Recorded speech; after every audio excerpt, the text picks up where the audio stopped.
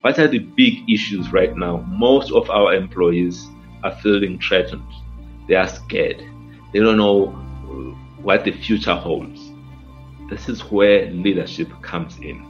This is where we need to be much more connected. Over the last 2 weeks, we have had what I call town hall meetings, but via this platform. I've never had, in just 2 weeks connecting with all of our staff in just 2 weeks like that, no. But it is exactly at this time. You don't want rumors. You don't want them to have wrong information. You must create a platform for them to ask you stuff, provide clear direction, because that's what is required right now, How's it, guys? So today I'm incredibly privileged and honored to bring you the story of Mteto Nyati. Mteto has been named Business Leader of the Year at All African Business Leaders Awards. And over a period of 12 years, Mteto has held various leadership positions, including at IBM in South Africa and in Europe, and at Microsoft South Africa, where he was the Managing Director for 6 years. He has also been MTN South Africa's Group CEO, and now he is the Chief Executive Officer at Altron. Mteto is also the author of a book called Betting on a Darkie, aptly named book, which we get into. And it's really a book about his life as a shopkeeper's son, a family man, and a business leader at local and multinational corporates.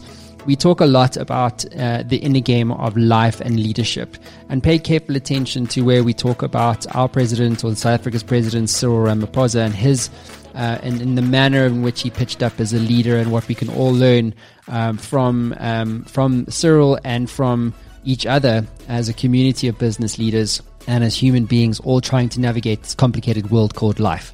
So without further ado, here is the great and powerful Mteto Nyati. Hey guys, welcome back to yet another cracking edition of the Matt Brown's Show. Today I'm joined by an executive I've been following closely on LinkedIn. He is the chief executive of Altron Group, Mteto Nyati. Welcome to the show. Thank you so much, Matt, for having me. It's great to be on your show. Yeah, it's we're gonna talk about your new book, Betting on a Darkie, Lifting the Corporate Game. And it would be fantastic to get some of your kind of views around, being the chief executive of Altron Group, how COVID-19 and the coronavirus has kind of, impacted you and your ability to execute and lead as a leader. So there's a whole bunch we can get into, but why don't we start at the beginning? Where does the story begin? So you're a schoolboy in Mthatha, right? Working behind the counter at your mother's trading store. Walk us through your journey from there. Give us the 2-minute start. Yeah, look, I grew up in a family. It's a large family. My brothers and sisters, there's 10 of us. So including our parents, were 12. So it's a very, very large family. I would say a little bit complex because my dad also divorced and married my mom. So I'm the firstborn. There's 4 of us from my mom. So growing up in that environment, it immediately brought a couple of things. The first one is, with such a large family and both parents being teachers, with their salaries, they just could not continue to support us. And so my mom decided to branch and started up a trading store, which, if I look back now, is the thing that shaped all of our lives within that family. It lifted all of us up from, I would say, maybe low middle class to middle class. Growing up, I spent not just me, together with my brothers and sisters, many, many hours behind that counter serving customers. Also making sure that we stock the shop. So waking up at 4:30, going to the city to get some groceries, bread, milk, veggies, so that when we open up at 6 o'clock or 6:30, customers would get fresh products from the shop. And that shaped me a lot. That shaped me. Today, I still am a morning person. Being behind that counter and serving customers, watching my parents, in particular my mom, how she was treating the people that were working for her, the respect that she gave her, how she brought them in terms of ideas. It shaped the way I lead today. I tend to be a very much participative leader. How she treated her customers, the two things that are always there when I'm running any company, the two key pillars of the strategy of the company that I'm running. One, we put people at the center of what we do, and secondly, it's about customers, and that I can attribute to my growing up in that environment. Then I also, of course, grew up, and my dad, he's somebody that was really interested in becoming a doctor. He unfortunately did not end up being a doctor himself. So he was very clear that when he saw my grades, he felt that I should be a doctor. And I think it was at grade 12 when I ended up representing South Africa in the International Science Olympiad in London, UK. It was there where I got exposed to the different careers that are available. Instead of going around and calling myself, I'm going to be a doctor, I became exposed to engineering, and it became clear to me that is the area that I should be focusing on, engineering. He was very, very disappointed with me, of course. Of course, yeah. But I was clear about what I wanted to do. Yeah. Well, fantastic. I think it's striking for me how so many conversations I've had on the show with incredibly successful people such as yourself, how influenced they were still to this day, but from experience they had when they were very young. So that's a kind of a precursor to the next question I wanted to kind of ask you. What was the greatest lesson your mom ever taught you?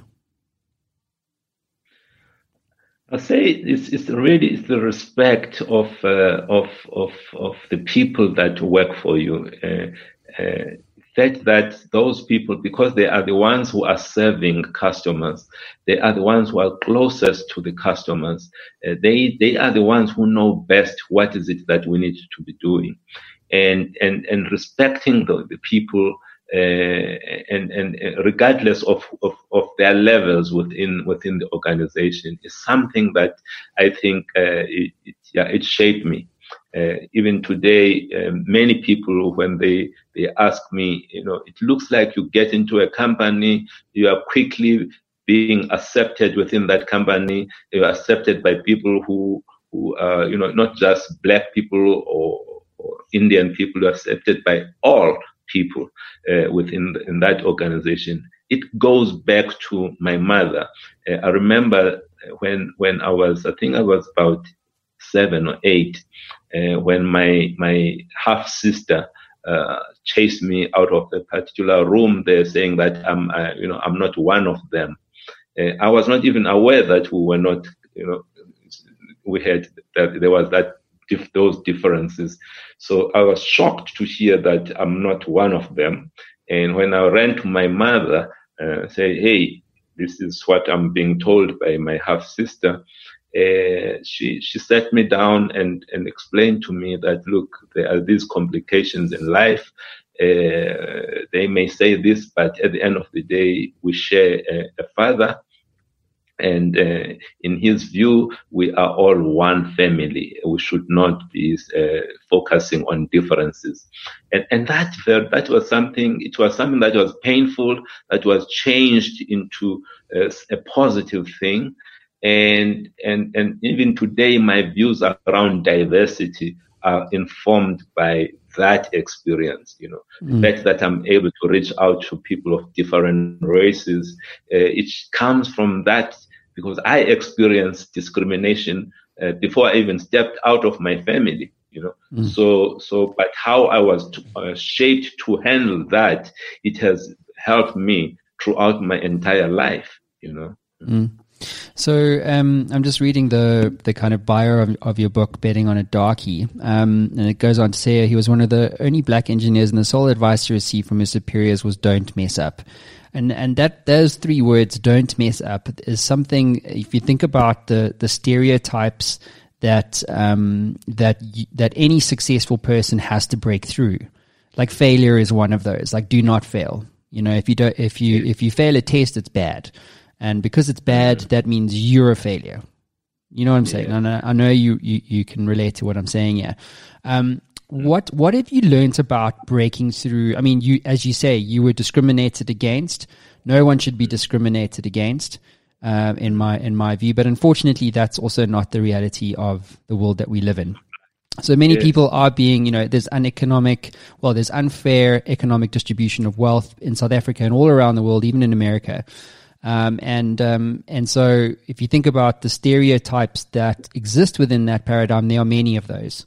And as individuals, we need to recognize when we are coming up against a stereotype, and we need to make the choice to break through those stereotypes. And that's kind of what you did within the original kind of community of your family, but then more broadly as you've now become a successful CEO and so on and so forth. So what have you learned personally about breaking through the stereotypes as an African leader?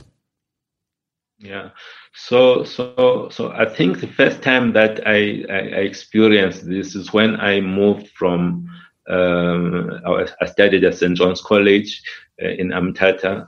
So I moved, doing my engineering at Natal University of Natal, Durban.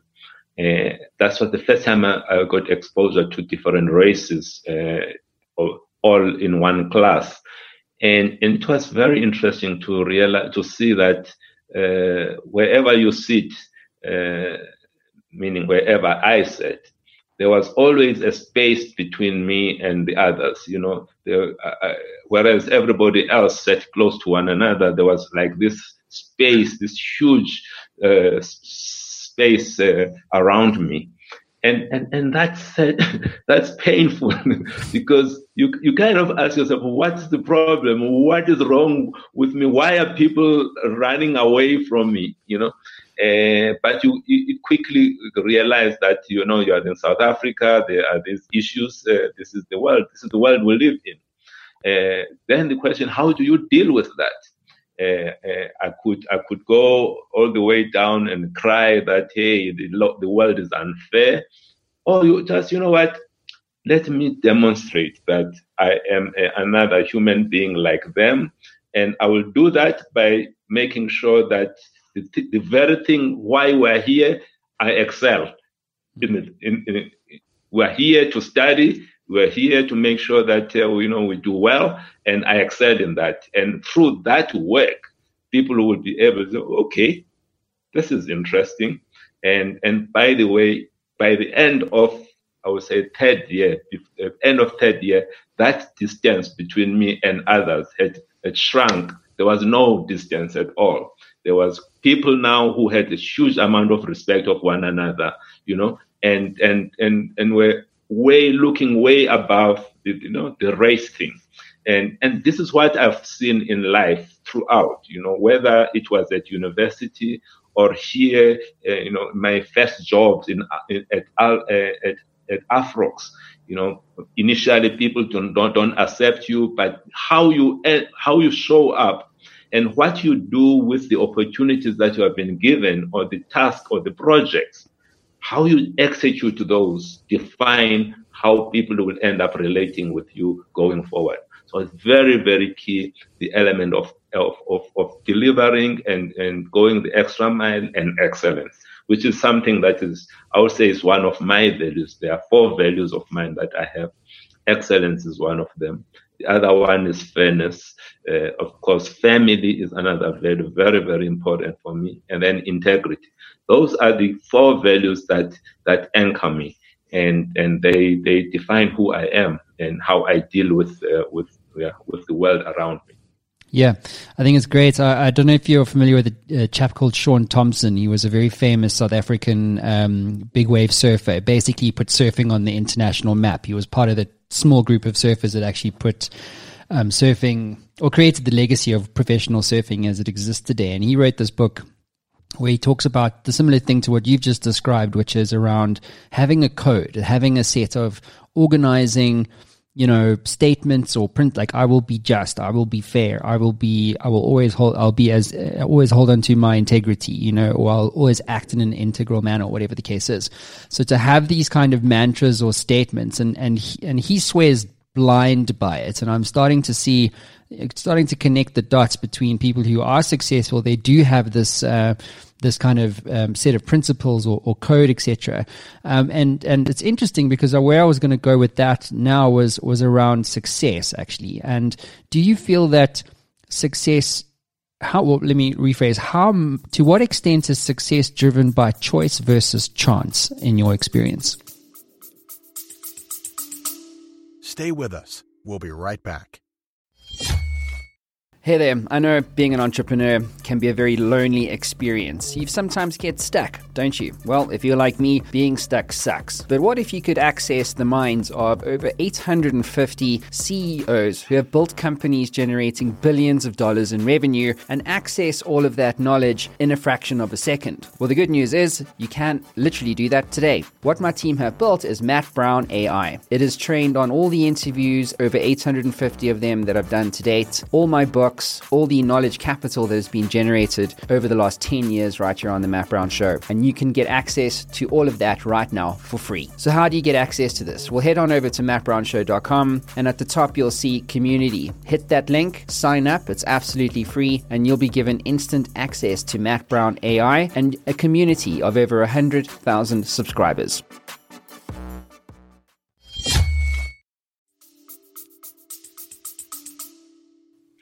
I think I would say 70-30, 70% by choice, and then of course within that there is a lot of luck, the other 30%, but in the main, most of it is really about you, the choices that one makes. If you look at my book, the thing that it tries to highlight is that regardless of where you come from, it's more about the choices that you make. And many of us who go around in this world and we are not conscious of the choices that we make. We end up in certain places. We're not so sure why are we here, when in reality we can trace back. It's the choices that we have made.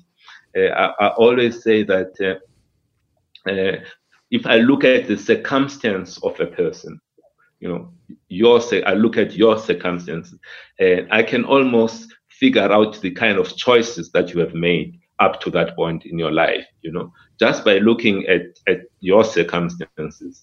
You could be divorced, or maybe you could be, a drunkard or very successful person. I don't know. Whatever circumstances, those will. If you look back and say, you can map out the kind of choices this person likely has made. So I'm not that person who believes in the destiny, and this is really about the choices that we're making. And of course, at the back of those, you should always understand that there are consequences. When you see certain things happening to you, very linked to the choices that we make. So it's important that we make conscious choices. Yeah. Well, that's all you have, actually, in mind. That's all you have. Actually, you have the ability to decide. And as you say, if you decide A, there's consequences. If you decide B, there's consequences, right? And so ultimately, their choices or decisions, I should say, are your kind of ultimate way to influence your situation. Just a couple of things I wanted to kind of get into. Yeah, go ahead. Maybe let me just share a little story here. Please, yeah. I looked at when I was leaving MTN to go to Altron.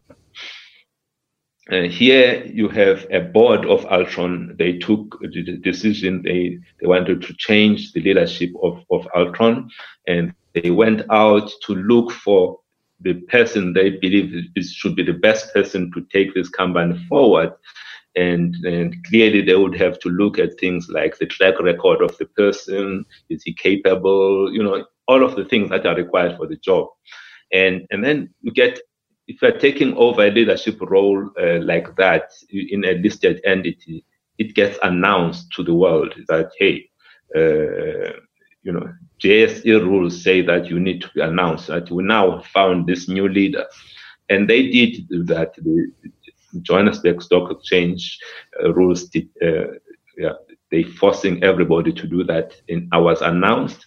Guess what happened to the share price? With all of the track record that I have, I've really never not achieved the things that have been given, But here I am, and there was not actually. I was a bit disappointed because the share price did not go up or down. It was like nothing. It was like there was no announcement, which is interesting. 6 months down the line, a colleague of mine also gets announced. Someone that I know very well. He's a white former colleague. He takes over a similar kind of role as well within IT. The share price of that company he took over, it went up 24%. 24% just that day he was announced. And you look at this thing and you can then cry and say how unfair the world is, or you can say, you know what, you change the way you look at it, in such a way that you empower yourself out of that experience. And I ask myself, okay, this is interesting. And by the way, I call this thing white magic. Here is a person gets announced, voila, before you even touch anything, there's this thing, everything is going to be fine. I call it white magic. And you look at this thing and I look at it, who would I rather be? Would I rather be the person who gets rewarded before having done the work, or would I rather be a person who gets rewarded after people have seen the work that I've done?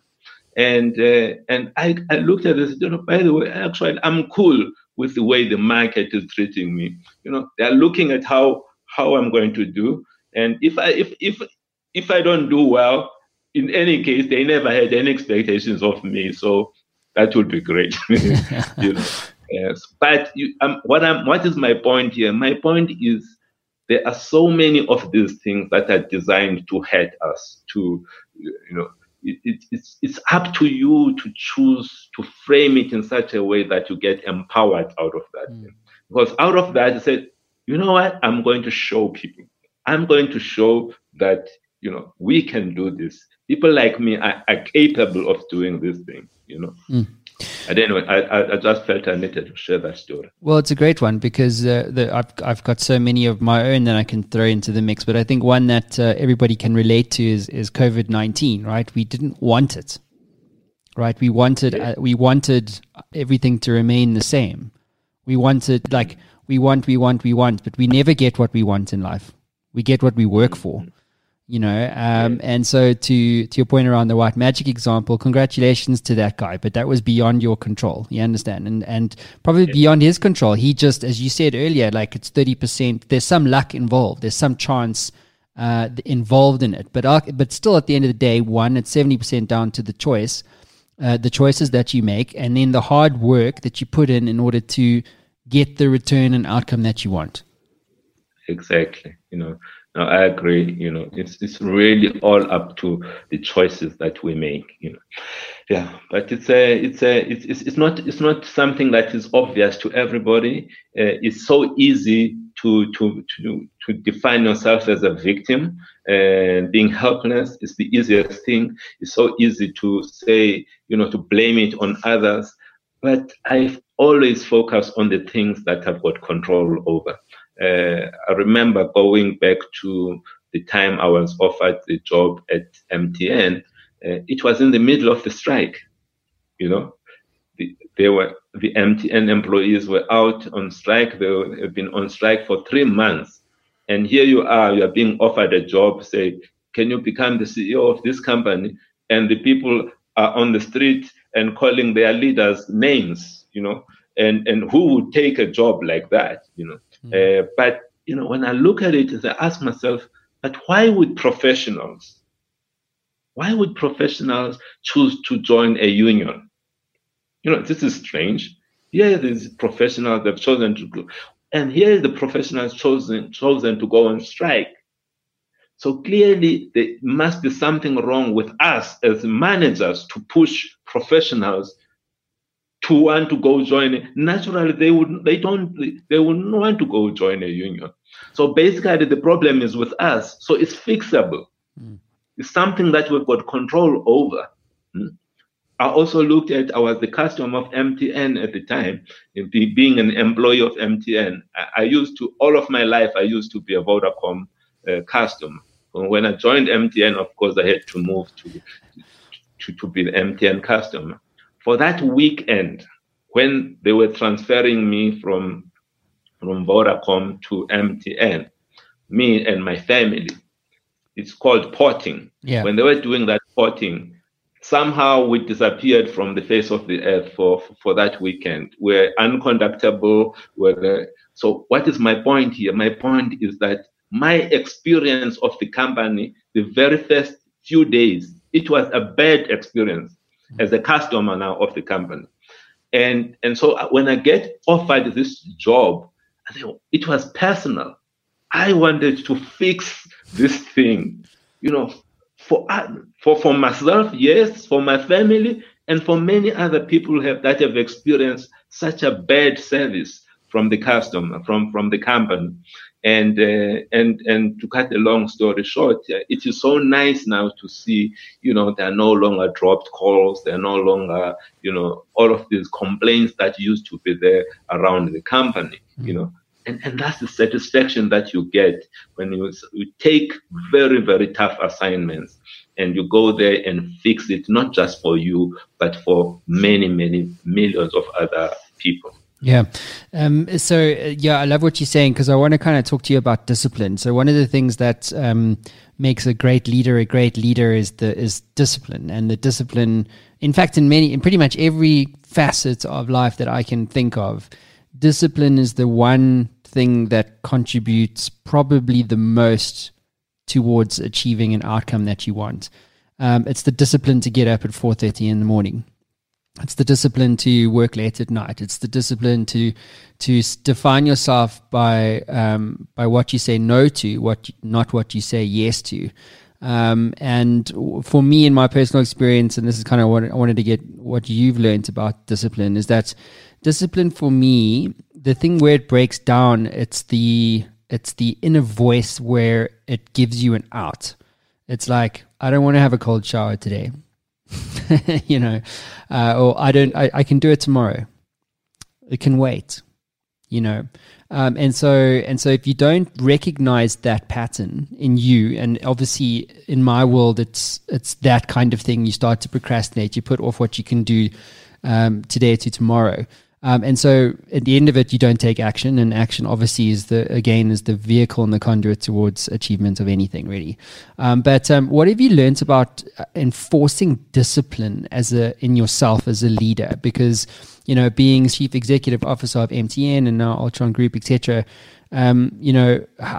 it's quintessential, right, for me to say that I know that you've learned something here around discipline and how you're able to lead multiple stakeholders and hundreds and thousands of employees, right?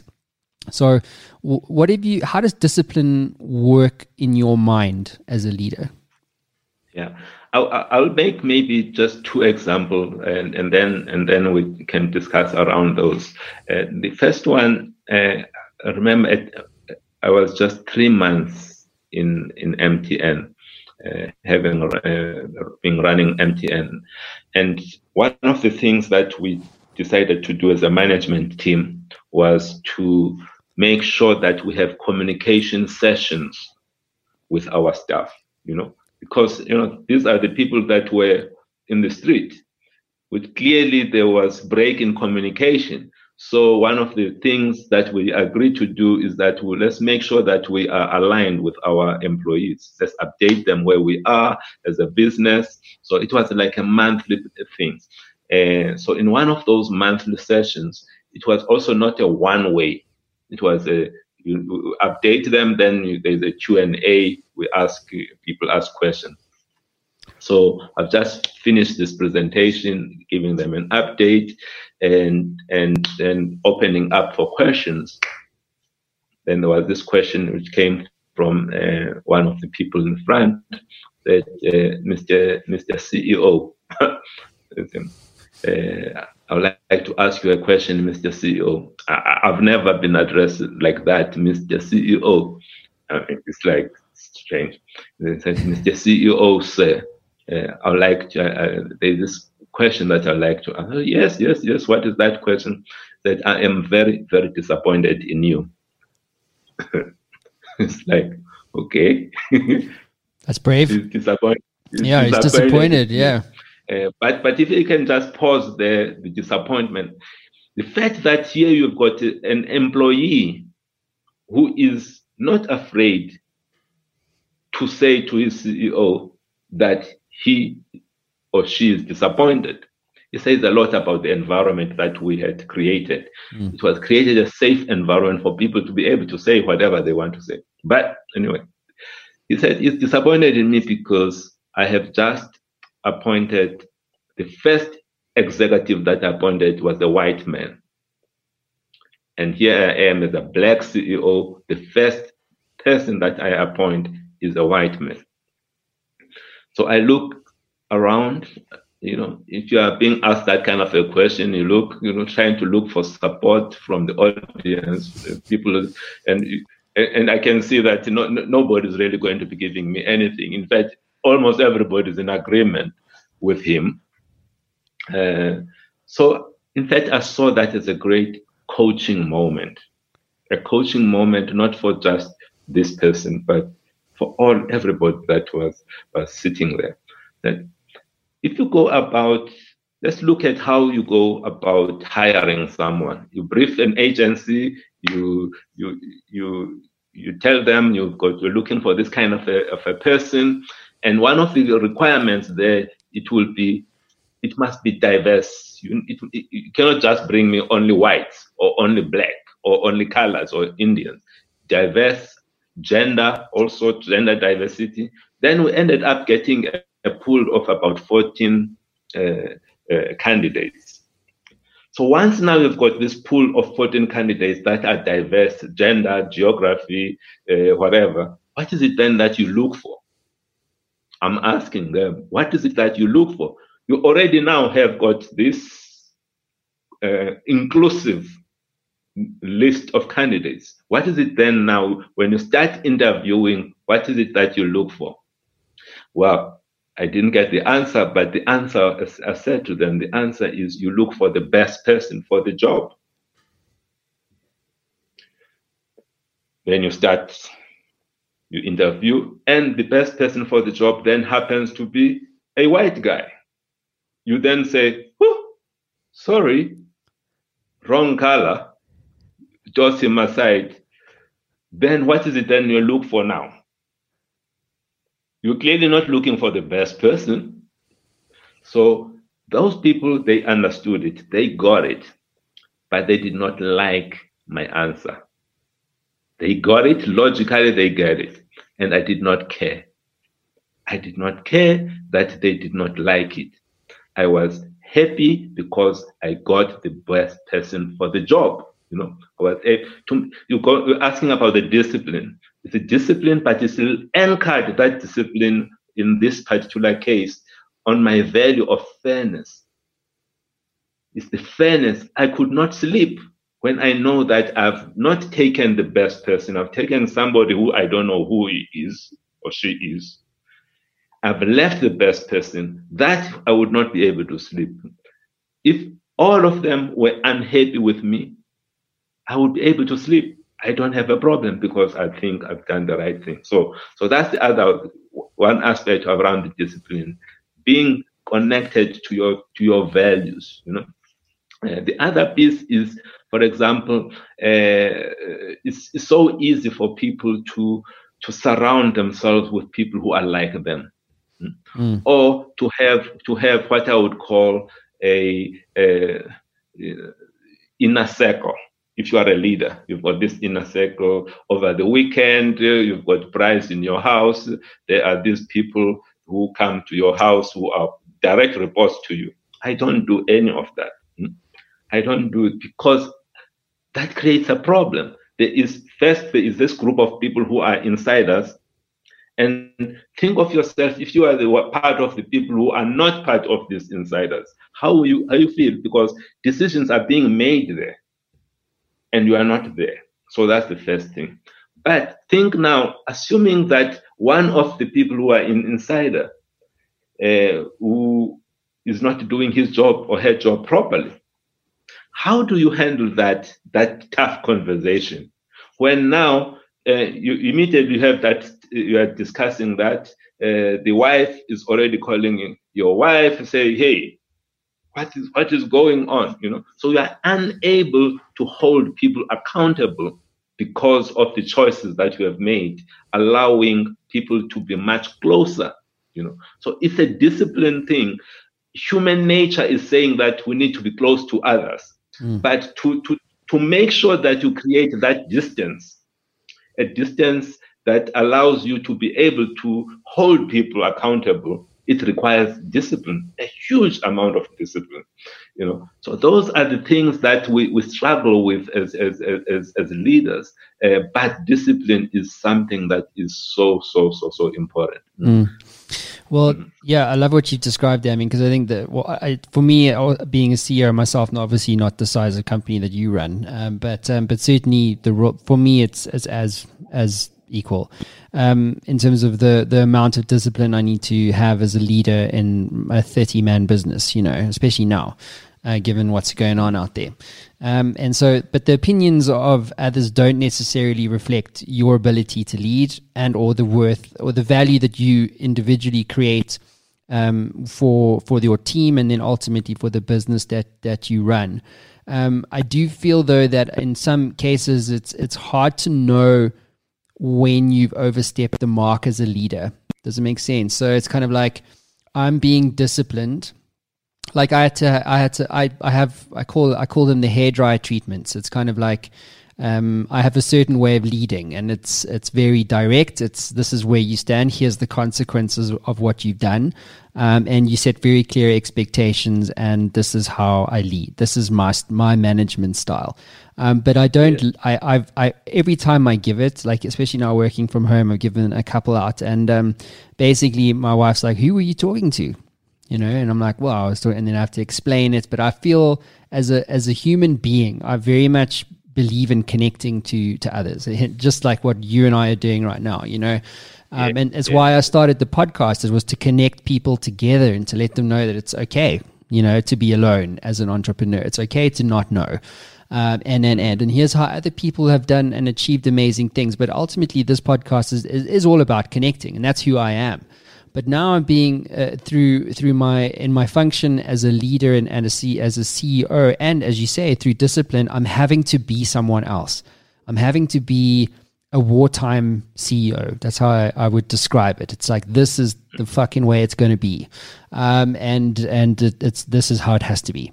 And so it's hard because you wrestle with that tension, Because for me, oftentimes I've discovered at least that. If you talk about meaning as an example, right? Meaning is often found between or in the tension between who you are and who you are meant to be. Do you understand? And so it becomes a thing that I personally wrestle with. It's like, how do I lead in such a manner that is congruent with the values, and one of those values could be connection. And how do I make those the right choices at the right time? Do you know what I mean? And to the examples that you provided, I mean, how would you characterize yourself as a leader, or what are the qualities in leadership that you feel are necessary today, especially when you're thinking about, especially in a big company like Altron Group, around like COVID-19 and a lot of people who are incredibly uncertain, fearful. They have a lot of anxiety around what's going on. The whole workplace has shifted significantly. And so as a leader, you're the custodian of these people, right? And so I'd really like to get your views. Like, how would you characterize who a leader should be today and in light of COVID? So let's go back to me and what type of a leader am I? I don't think I got this to be the kind of leader that I am just from the word go. It kind of like evolved, and then I found myself as I was going through experiences, and where I am now, I would say that I'm much more. I would say I'm an authentic leader, meaning I am just me. I'm not acting. I'm a guy that would be, in the morning. I'm a morning person, so everybody knows that, and nobody would come to me and say, "Mteto, can you have a dinner with my customer?" No, because at 6:00 I leave the office, I come home, and that's where I need to be, because I woke up in the morning. When I left, my wife was still asleep. So I need to have time with my family. So don't go and schedule dinner with a customer. But hey, you can schedule a breakfast with a customer. You can schedule so I am that kind of, I am just me. The other thing you'll see with me, I'm not the most talkative person, so I'm quiet. I'm a quiet guy. So the other flip side around that being quiet is that actually I'm a very good listener. As a good listener, I create opportunities that are in line with who I am. So the way I lead is very much in line with who I am. So I end up. If now you'll go to Altron, to Microsoft, wherever I've been, they will tell you about the sessions that I always create. I call them round tables, where 2 to 3 hours I'm listening to staff. They're telling us the things that we're not doing right, the things that we're doing right. They are trying to shape the thinking and the strategy of the company. In those 2 hours, I am not like, gee, I'm so tired of listening. I want to be throwing in my word. No, but I have created a platform that is very much in line with who I am. So it's not torture for me to be listening to them. It's something that I enjoy, So I always look for those things as I lead, and it must be something that comes naturally, And so that's the first thing. The other thing is that I've realized that none of us, you can be at the top, but we do not all have. I don't have all of the answers. In fact, the people at the top usually don't have the answers. The people that have the answers are people that are connecting with customers and engaging and getting the views of those people, something that is critical. So I am that inclusive or participative manager, a leader that is very much inclusive, getting ideas. I have a very clear point of view about everything, because a clear point of view, but I go and seek out information there. If I pick up something that I feel when I compare it to what I have is better, I replace my thing with that one, and that becomes my standard. But I got it from somebody else. That is the kind of person that I'm forever learning and replacing and empowering. Very, very, very strong and empowering. But other people can empower, and you end up not. We don't look after. You leave those people alone. I don't leave people alone. I've empowered you, but hey, we need to have some checkpoints. Is what we are. I was hoping that you'll do. Are you doing that thing? So I hold people accountable, and so that's that. But in this time, right now, when I look at Altron, what are the big issues right now? Most of our employees are feeling threatened. They are scared. They don't know what the future holds. This is where leadership comes in. This is where we need to be much more connected. Over the last 2 weeks, we have had what I call town hall meetings, but via this platform. I've never had, in just 2 weeks connecting with all of our staff in just 2 weeks like that, no. But it is exactly at this time. You don't want rumors. You don't want them to have wrong information. You must create a platform for them to ask you stuff, provide clear directions, because that's what is required right now. At least we know we're going there. Okay, right now we have a situation like today. Today is the end of the first lockdown today. So people that were in the first lockdown that we sent on lockdown, some of them had to take half of the time. They used their annual leave, and some we contributed half of the time with annual leave as Altron. Now, going forward, we cannot continue to afford to contribute that half the time. So we have come up with another plan. We say that those of people who want to donate their annual leave, some of them are the ones who are working, so they are not using their annual leave because we're part of essential services. We're pulling all of the leave. People will donate to that pool to help the people that have been forced to be sitting at home to contribute to that, And we had to communicate this thing. We had to come up with those ideas, really get the people to create those ideas. So that is what is required now, being very, very close to the ground, what's going on, and providing guidance, providing direction, and giving the opportunity for people to ask questions. Yeah, it's a great point there. One of the things Alon Reyes, I don't know if you know him, but he runs a massive incubator here, the largest incubator in Africa, but just a super knowledgeable dude. And he was basically, he always jokes with me. He's like, all I know is that I don't know. Yes. And it's an interesting thing because for me, if you think about that, it's truly insightful, because if you operate from a place of you don't know, then you can start to develop leadership qualities that people will resonate with and connect with. One of those things is empathy. So being empathetic to the situation, because I don't know how you're feeling. I don't. And how are you supposed to know as the CEO when you've got like thousands of people that you're ultimately responsible for, And so you have to be empathetic to your point around listening. So now you say you're empathetic, great. So if you're empathetic, you have to listen, but not listen to respond, listen to understand. And then to hear. There you go. That's it. And it's just such an important point that you've landed there. I wanted to kind of get into some more stuff, if you don't mind, for a second. So one of the points we didn't kind of net off was around don't mess up and fear. As a leader, it's difficult to know how to elicit feedback in terms of decisions that you make as a business leader, as a CEO.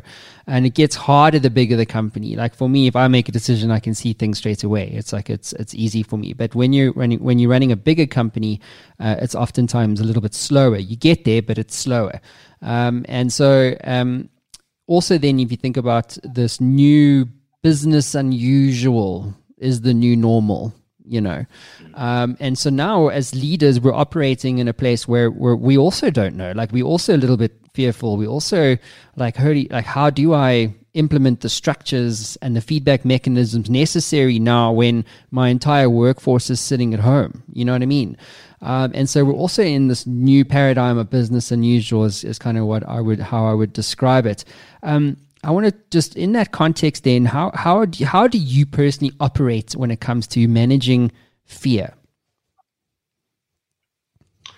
So yeah, it's really one of the big problems in organization, this issue of fear. The thing that you will find again on almost all of the companies that I've been to is that we always move towards being a values-based company. I may arrive there, no values, but later on, that becomes the thing that everybody talks about. Here are the values of the company. That provides so much clarity. The values, for example, in the case of Altron, we came up with a set of values, and those values were, when it's not like the invention of Mteto or the four values that I shared with you. No, these values were created out of the engagement with staff, and the staff ultimately created the values, because through those engagements and through the surveys that we did, they told us the things that we're good at, and they told us the things that we need to improve on.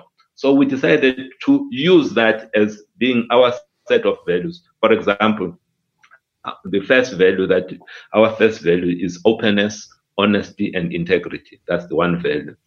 They were very clear to us, our employees, that they are proud of working for Altron because it's an ethical company, and that is good. It's something that you need to protect. But especially during that time when we did the survey, it was the time of the Guptas, to hear your employees telling you that, you are an ethical company is one of those things that you have to protect. But at the same time, they said, hey, we were learning about what was going on in our company from the media. We were not hearing it from the leaders. So you guys are not open.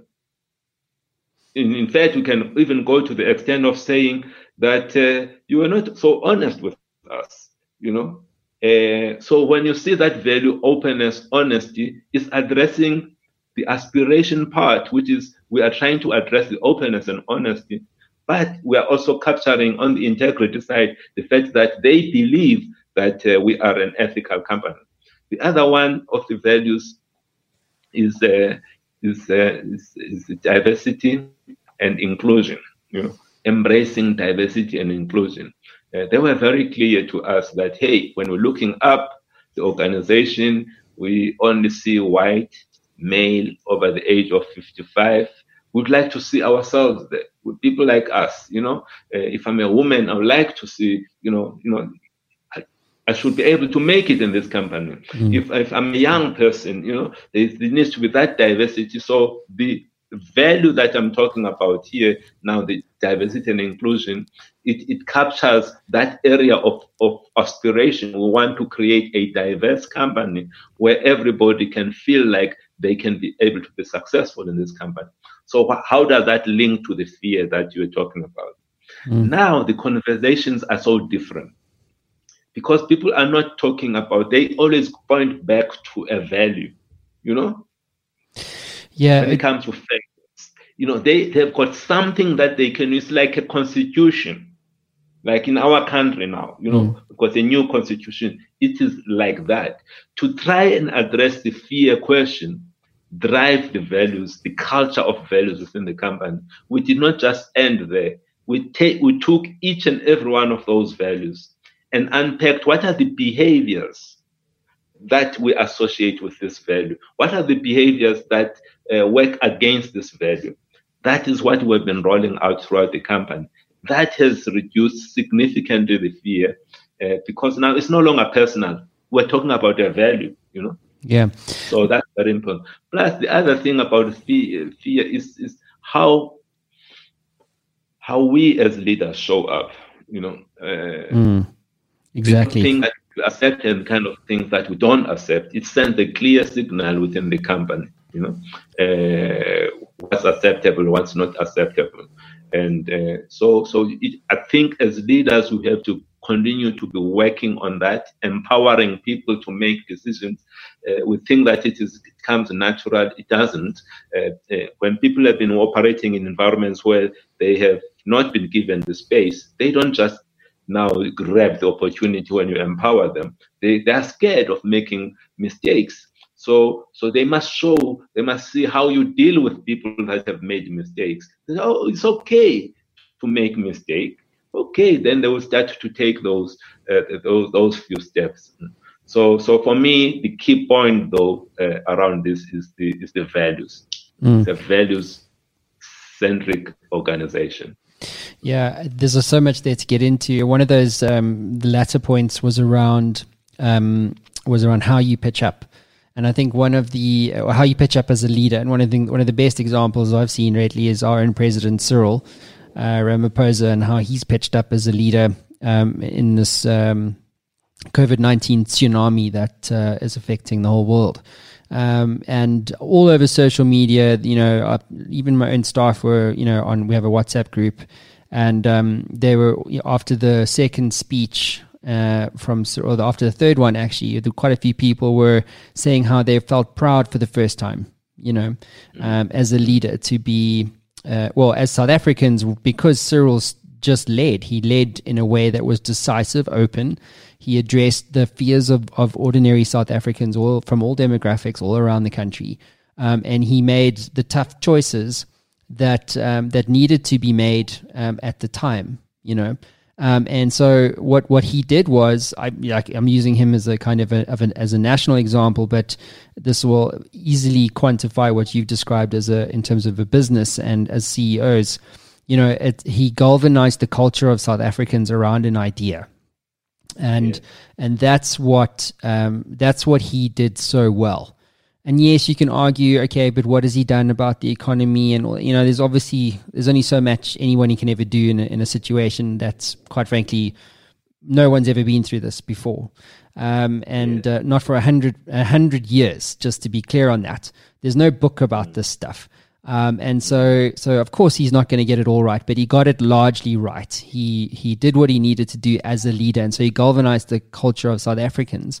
And equally then, as CEOs, in your case, what you've done is through your value systems as a company, you've also galvanized the culture of the Altron Group, right? And then equally, it's something I think as leaders we should all be looking to do, is to say, well, what steps do I need to take today to take back tomorrow? Yes. I agree 100% with that. I always say that leadership matters. By that I mean, you can take a team that is mediocre team, then put a good leader there. You'll be surprised how that team would perform, doing exceptional work. You take a team of superstars, and put a bad leader over that team will perform poorly, And I look at our country. We've got a country that has got such a great potential, great potential. This country of ours. We just go back to the Zuma years, what happened there, and it's painful. We are going through this mess that we're going through now, largely as a consequence of the kind of leader that we chose as a country, and so one person can make such a difference. He made this big. Yes, of course, it's not alone, but the leader, he created the culture and the space. He allowed certain things. It's the same thing if I look at the US right now. I would not necessarily want to be there. I would not be proud when I look at what is happening there.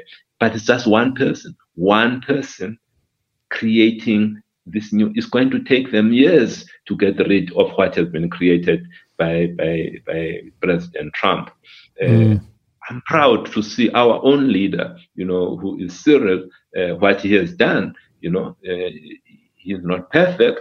He may have been even much more bolder in some areas, much more faster in terms of decision. But hey, put that aside to look at the quality of some of the decisions that he has made. We will see the benefits of having a kind of leader like him in a few years, 5 years time. Wow, it was great to have somebody like that. So that's how important leaders are, without undermining the role of followers. Yes, we've got a responsibility as followers, but leaders matter too. Yeah, it does. So I think just cognizant of time. So just give us a little bit more of the narrative behind the book of yours, Betting on a Darkie.